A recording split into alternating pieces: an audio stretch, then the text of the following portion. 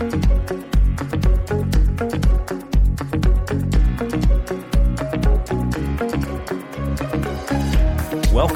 to the Perspectives with Catherine Toon podcast.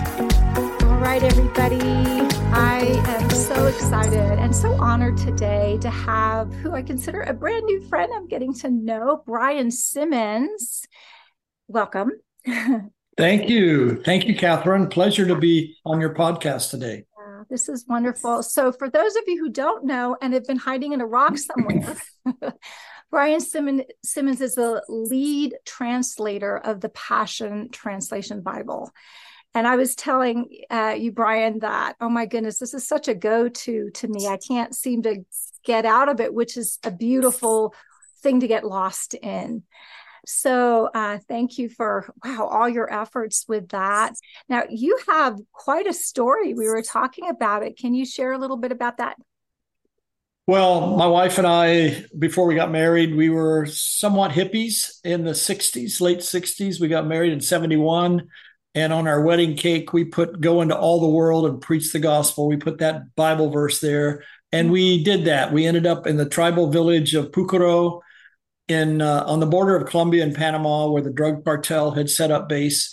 And for years, we ministered there, learned their language, was able to, by the way, their language had never been written down. So I was in on the finalization of the alphabet of the Payakuna language. And then, of course, translating the New Testament, assisted with that, and saw a church birth, and it just was glorious.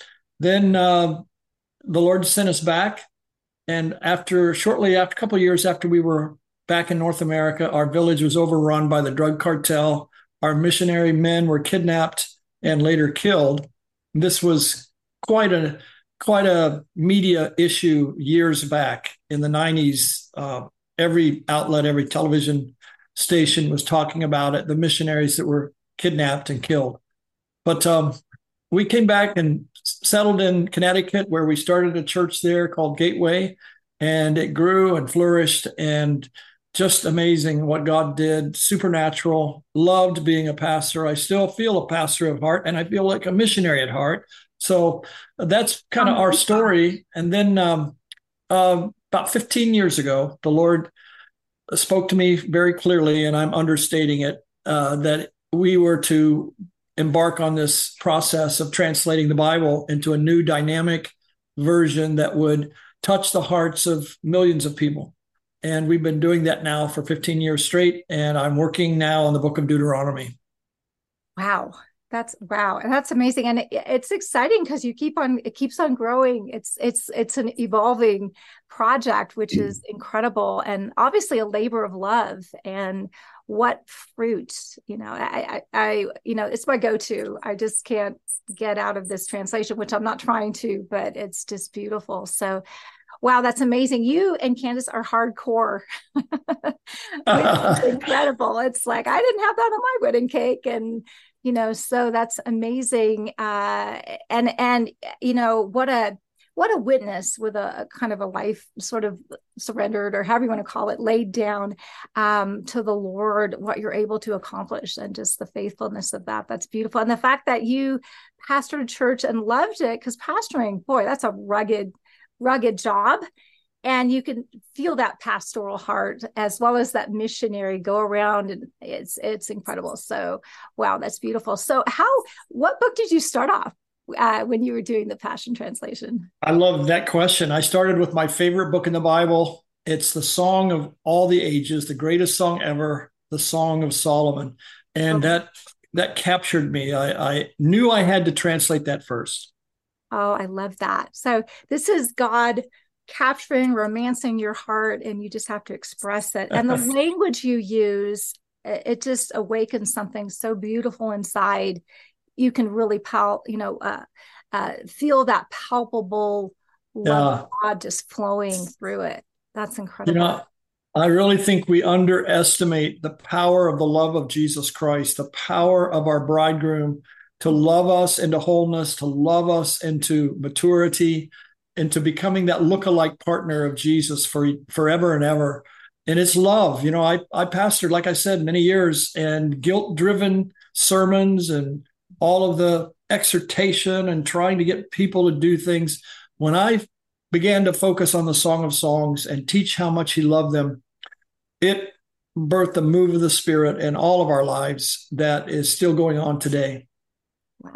Wow.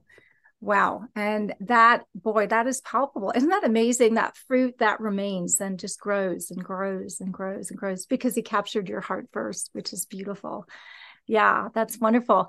So started from Song of Solomon's and then just kind of, does God is this a direction that you feel like, oh, I'm really feeling a zing on this book, or is God telling you which one to do next? Well, I didn't necessarily feel a strong impression to do any particular book. However, I really love the Gospel of Luke. Yeah. So that was the next book I translated. Actually, I did Psalms and Proverbs as well. But the first New Testament book was Luke and Acts. I figured since Luke authored both of those books, let's put them together like 2 volumes.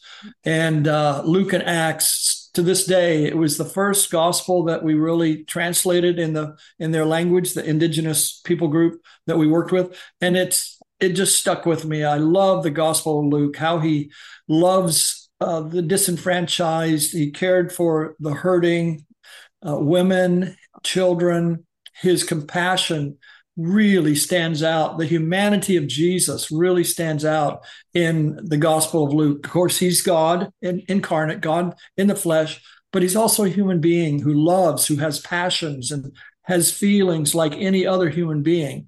And Luke brings that out. So that was kind of the next book. And then I went on into the letters of Paul and eventually finished the New Testament. I finished in Bethlehem, Israel, to be honest. I couldn't believe, I couldn't have organized this, but I was in a hotel in Bethlehem. Wow. And was translating Revelation, and I finally got to the end of the book and realized, wow, where the Word was made flesh, we're translating the Word for English speakers. It was phenomenal. And then we published the whole thing with the 3 Old Testament books along with the New Testament in 2017, October 31st. And some of our critics thought, oh, Halloween, this must be a devil Bible. No, October 31st it was 500 years to the day of the Great Reformation, which was really birthed with a Bible translation. And that was the spark of the reformers, was the Bible being put into the language of the day so that everyone could read it and everyone could understand it. And then Martin Luther later he was the bonfire, but the spark was a translation. So yeah, those are just little tidbits about our journey in translating. Wow. How have you felt the reception of the translation? And you hear critics, it seems like you take a breath and someone's criticizing. But how has that been for you, the reception and positive, negative? It's overwhelmingly positive. Great. We have raving fans that don't just buy a Passion Translation, they buy them by the bundle and give them away to their friends. And we've been over 1 million copies sold and thousands of 5-star reviews on Amazon. It's touching people's heart. It's not perfect, so I get it. I understand the criticism. And as a leader in the body of Christ, I understand you do something like translate the Bible, you're going to have an endless string of people that will criticize it. There's never been a Bible translation that has had the social media attack that we have had, but it doesn't deter me, Catherine. I know who commissioned me to do this, and I'm not doing it for the critics. I'm really not doing it for anybody except him. I'm fulfilling that call that he put on my life 15 years ago, and I want to finish it 2028 and with the Old Testament, and be able to hand you your personal signed copy. Wow, that's incredible. And yes, that is so that audience of one. I mean, he is the Word. So I guess he commissioned you, he knows what he's doing, and just the pleasure of that project together. And I know you have a team. It takes a team. Boy, to do anything, it seems like it takes a team. But that was placed on your shoulders. And and the people that are working with you, how did these people kind of pop into your frame of reference? Were these people you knew, or how did this go?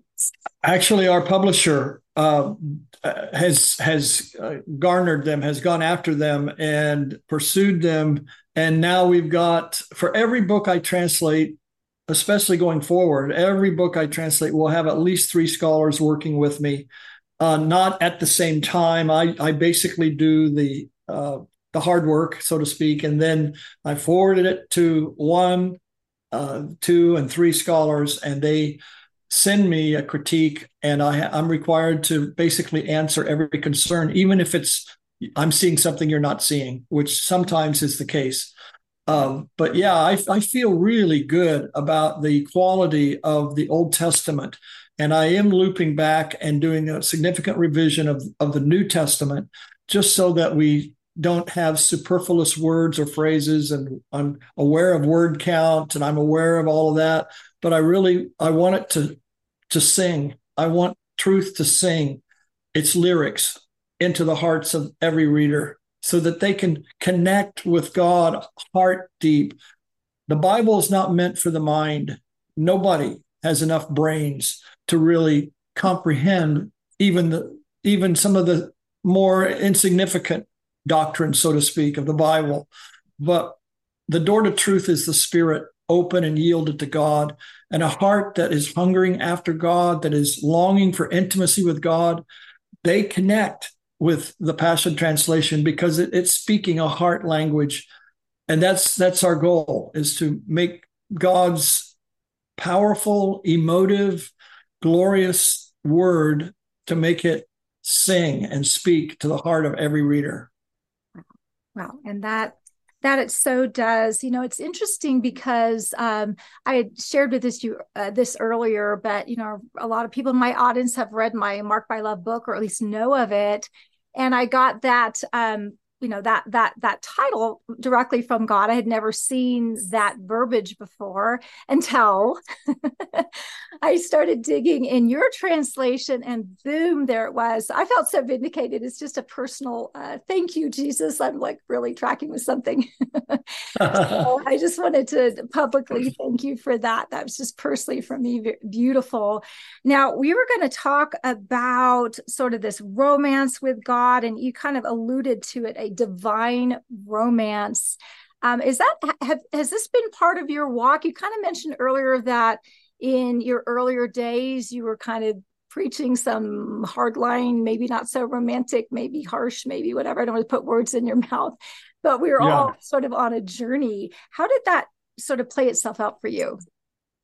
Well, we all are on a journey to love, to encounter the heart of God, and to know Him heart deep, not just intellectually or academically. But I did begin my Christian journey discipled by some wonderful people. I'm very grateful for them, but they were very hardcore. They were very, they taught me how much I needed to memorize the Bible, which is good. So I memorized 17 books of the New Testament. It took me 3 years, but I committed those books to my memory. My wife helped me, and we'd go through those memory verses with a chart and everything, just so that I could keep them. But I didn't know how to love. I wasn't the best husband. I look back, and I'm just grateful that God didn't give up on me, and that He kept working in my heart. Bible knowledge can make you very self-righteous if you don't engage heart level with God Himself in the Spirit. So I found that to be true. And self-righteousness is something that we all must forsake and lay our lives down and take up the cross, and understand that God's love is what heals us, not angry exhortations, not guilt-driven theology. It's not being told constantly what's wrong with you, but it's being affirmed. It's being loved by the God who is love. God is love. And when we embrace that without trying to say yeah, but mix it in with anger or judgment, if we'll just take pure love, undiluted, pure, into our spirit, it changed me. And that happened about 20 plus years ago in my ministry, when I found the Song of the Ages, and I understood it to be beautiful romance between Christ and my soul. Mm-hmm. And, Catherine, so many modern scholars, contemporary scholars, view the Song of Songs as a book of erotica.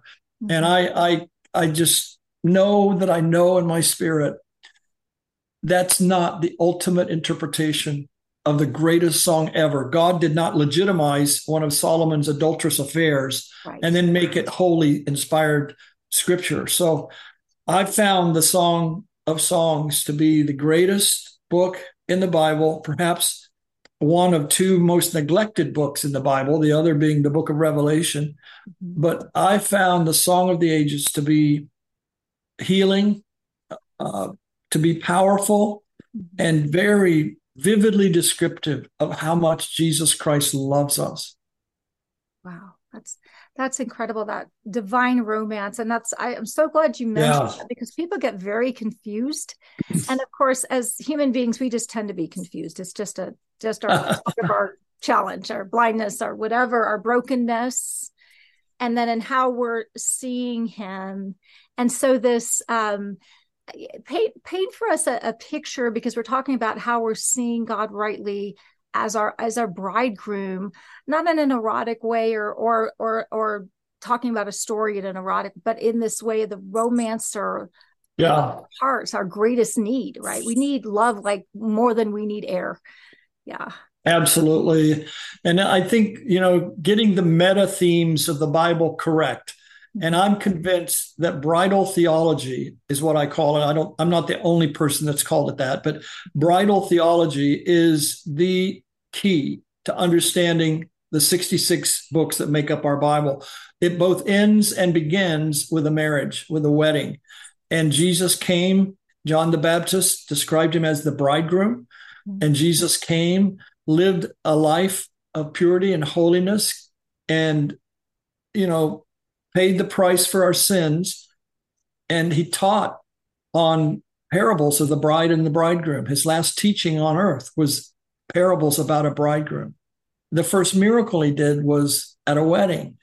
And so much of Jesus is meant to convey to us not just a buddy, not just our Lord, which he is, and we will kiss the Son, Psalm 2, we will bow down and kiss the Son, but the intimate love a bridegroom has for a bride. This changed my life, and I think it'll impact everyone that's with us here today. The last word Jesus spoke on the cross was not tetelestai. That's the Greek text of our Bibles. But it is finished, of course, is the translation. But Jesus did not speak Greek. We know for sure he did not speak Greek on the cross, because we have him saying, Eli, Eli, lama sabachthani, which is not the Greek language. So the last word Jesus spoke on the cross was kala. And kala has at least two meanings. One of them, it's called a homonym. One of them is finished. And obviously, hearing Jesus say those words, or say that word kala on the cross, that's wonderful. It is finished. And I would never take that from anybody. But the other meaning of kala is it is the Hebrew word bride. Oh my goodness. Bride. Yeah. Wow. What if the last word Jesus spoke was for a bride? Yes, it's finished, but for who? Yeah. And then every mother would know this. Blood and water, he gave birth to his heavenly Eve on the cross. She was birthed in the wounds of his side. We, as the eternal Eve, now we trace our genesis not just back to Adam, but back to Jesus on the cross. And washed clean, made pure, radiant. Jesus is going to come back for a radiant bride. He's not coming back for a husband. He's coming back for a bride. Wow. And that imagery is so important, because the bride is the one that's receptive to her bridegroom. And so being receptive and yielded and being taken care of by the bridegroom is this beautiful picture of how we engage with God. We all need to be receptive and taken care of and protected and all of that as the bride. whether we're male or female. This is not a male female issue. It's a relational issue. Right. Oh, that is so gorgeous. And I've nenever heard that. I've never heard that bride as what's the last thing we were on his mind? The very last thing. Absolutely.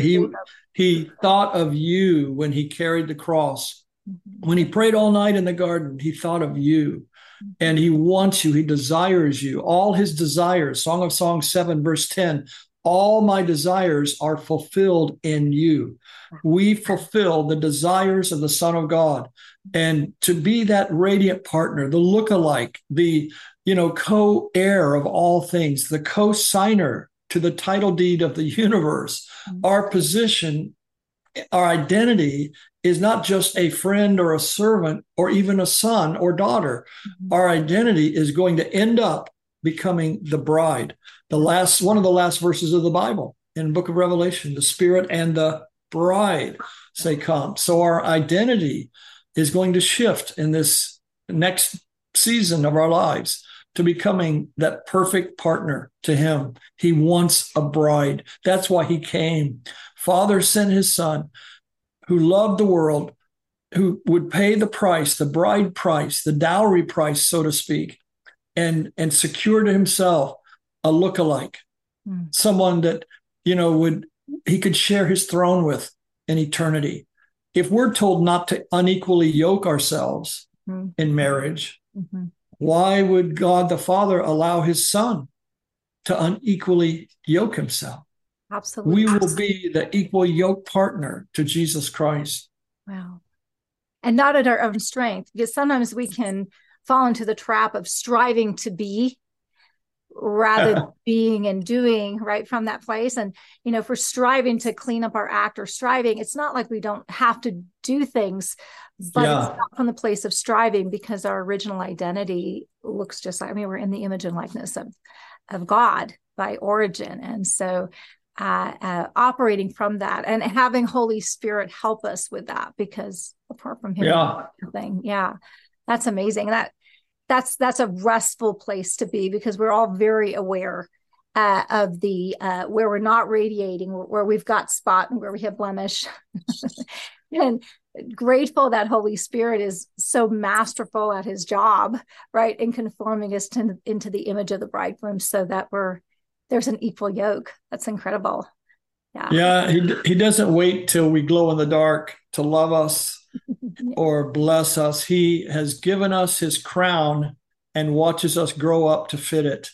Long before we feel lovely, he calls us beautiful. 8 times in the Song of Songs, he calls his bride beautiful. And I don't think he exaggerates. Doesn't say we look beautiful. That may be a hard stretch for me, but we are beautiful to him. The God of beauty and glory defines beauty by the yielded heart of a believer. Wow. That is so beautiful. I'm actually writing a book called Redeeming Beauty, and it was a process. God just sat me down. I was in the airport, was not looking beautiful. I think I'd gotten caught in the rain. I was in a 6-hour layover. I was not beautiful. It was just not a thing. And he, out of the blue, he goes, "Catherine, I'm redeeming." I'm like, "Yes, you are."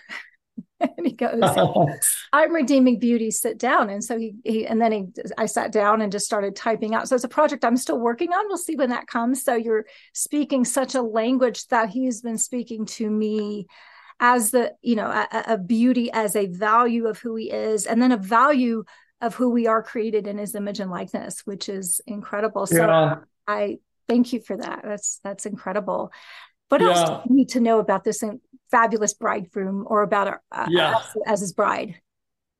Well, that we are going to be reigning forever with this bridegroom. We're in training for reigning, schooling for ruling. Mm-hmm. He's preparing us for this glorified place at his right hand. And I think the key that I could give to our viewers, our listeners here, is if you want to understand the Song of Songs, go the way of allegory and metaphor, because the Song of Songs is written in a code.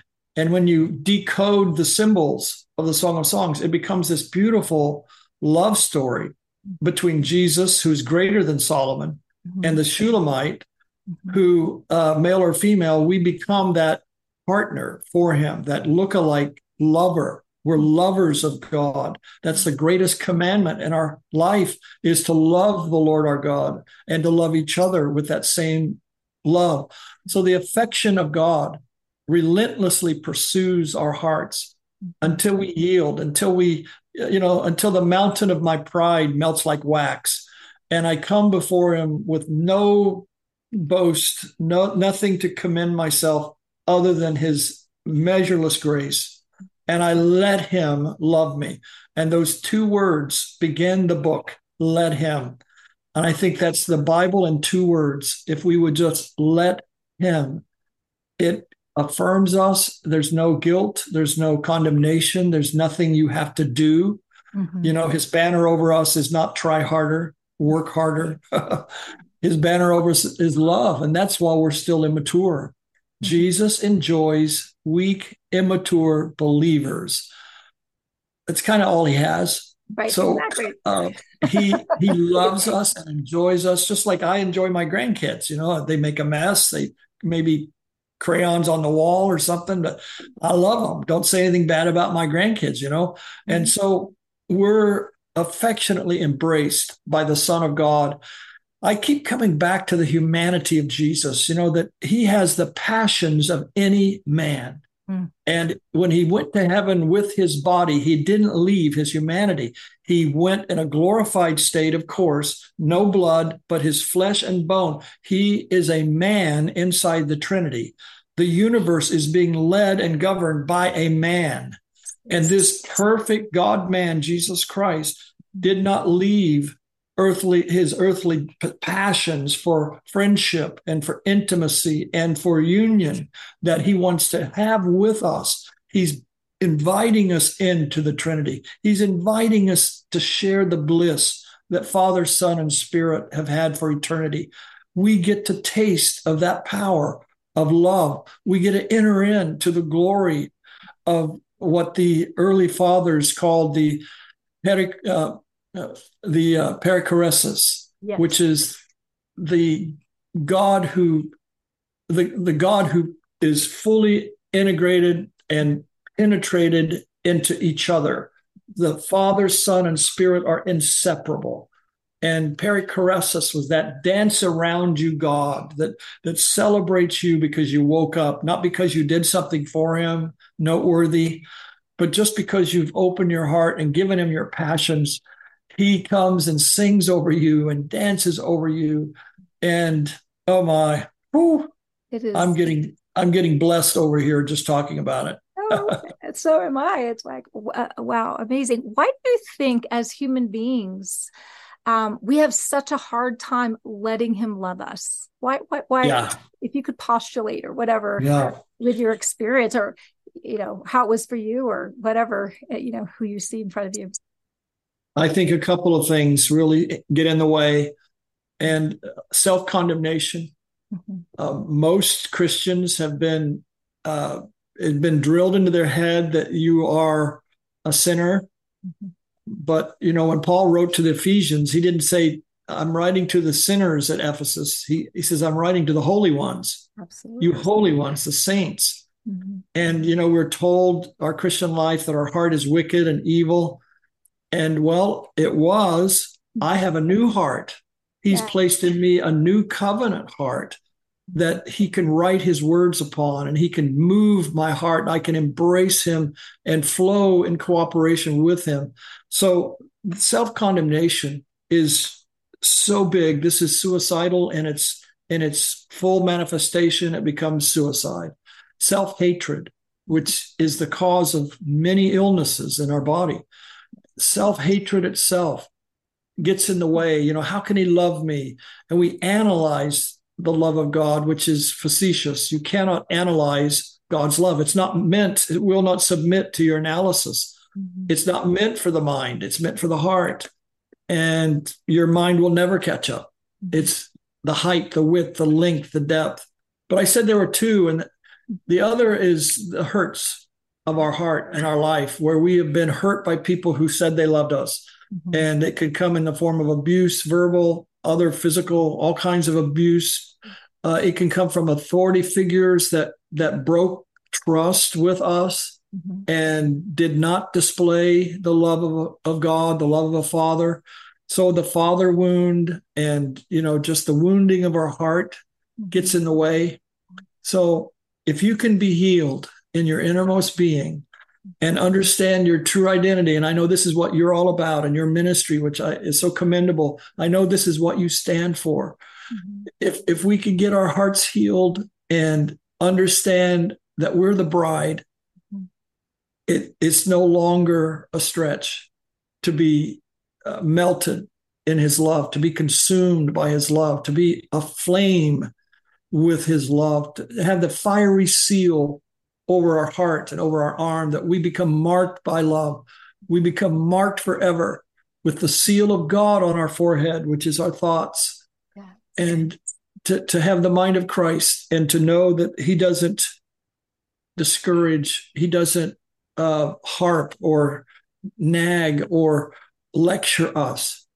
He may discipline us, but then he hugs us and holds us to himself, as any father would a weak child.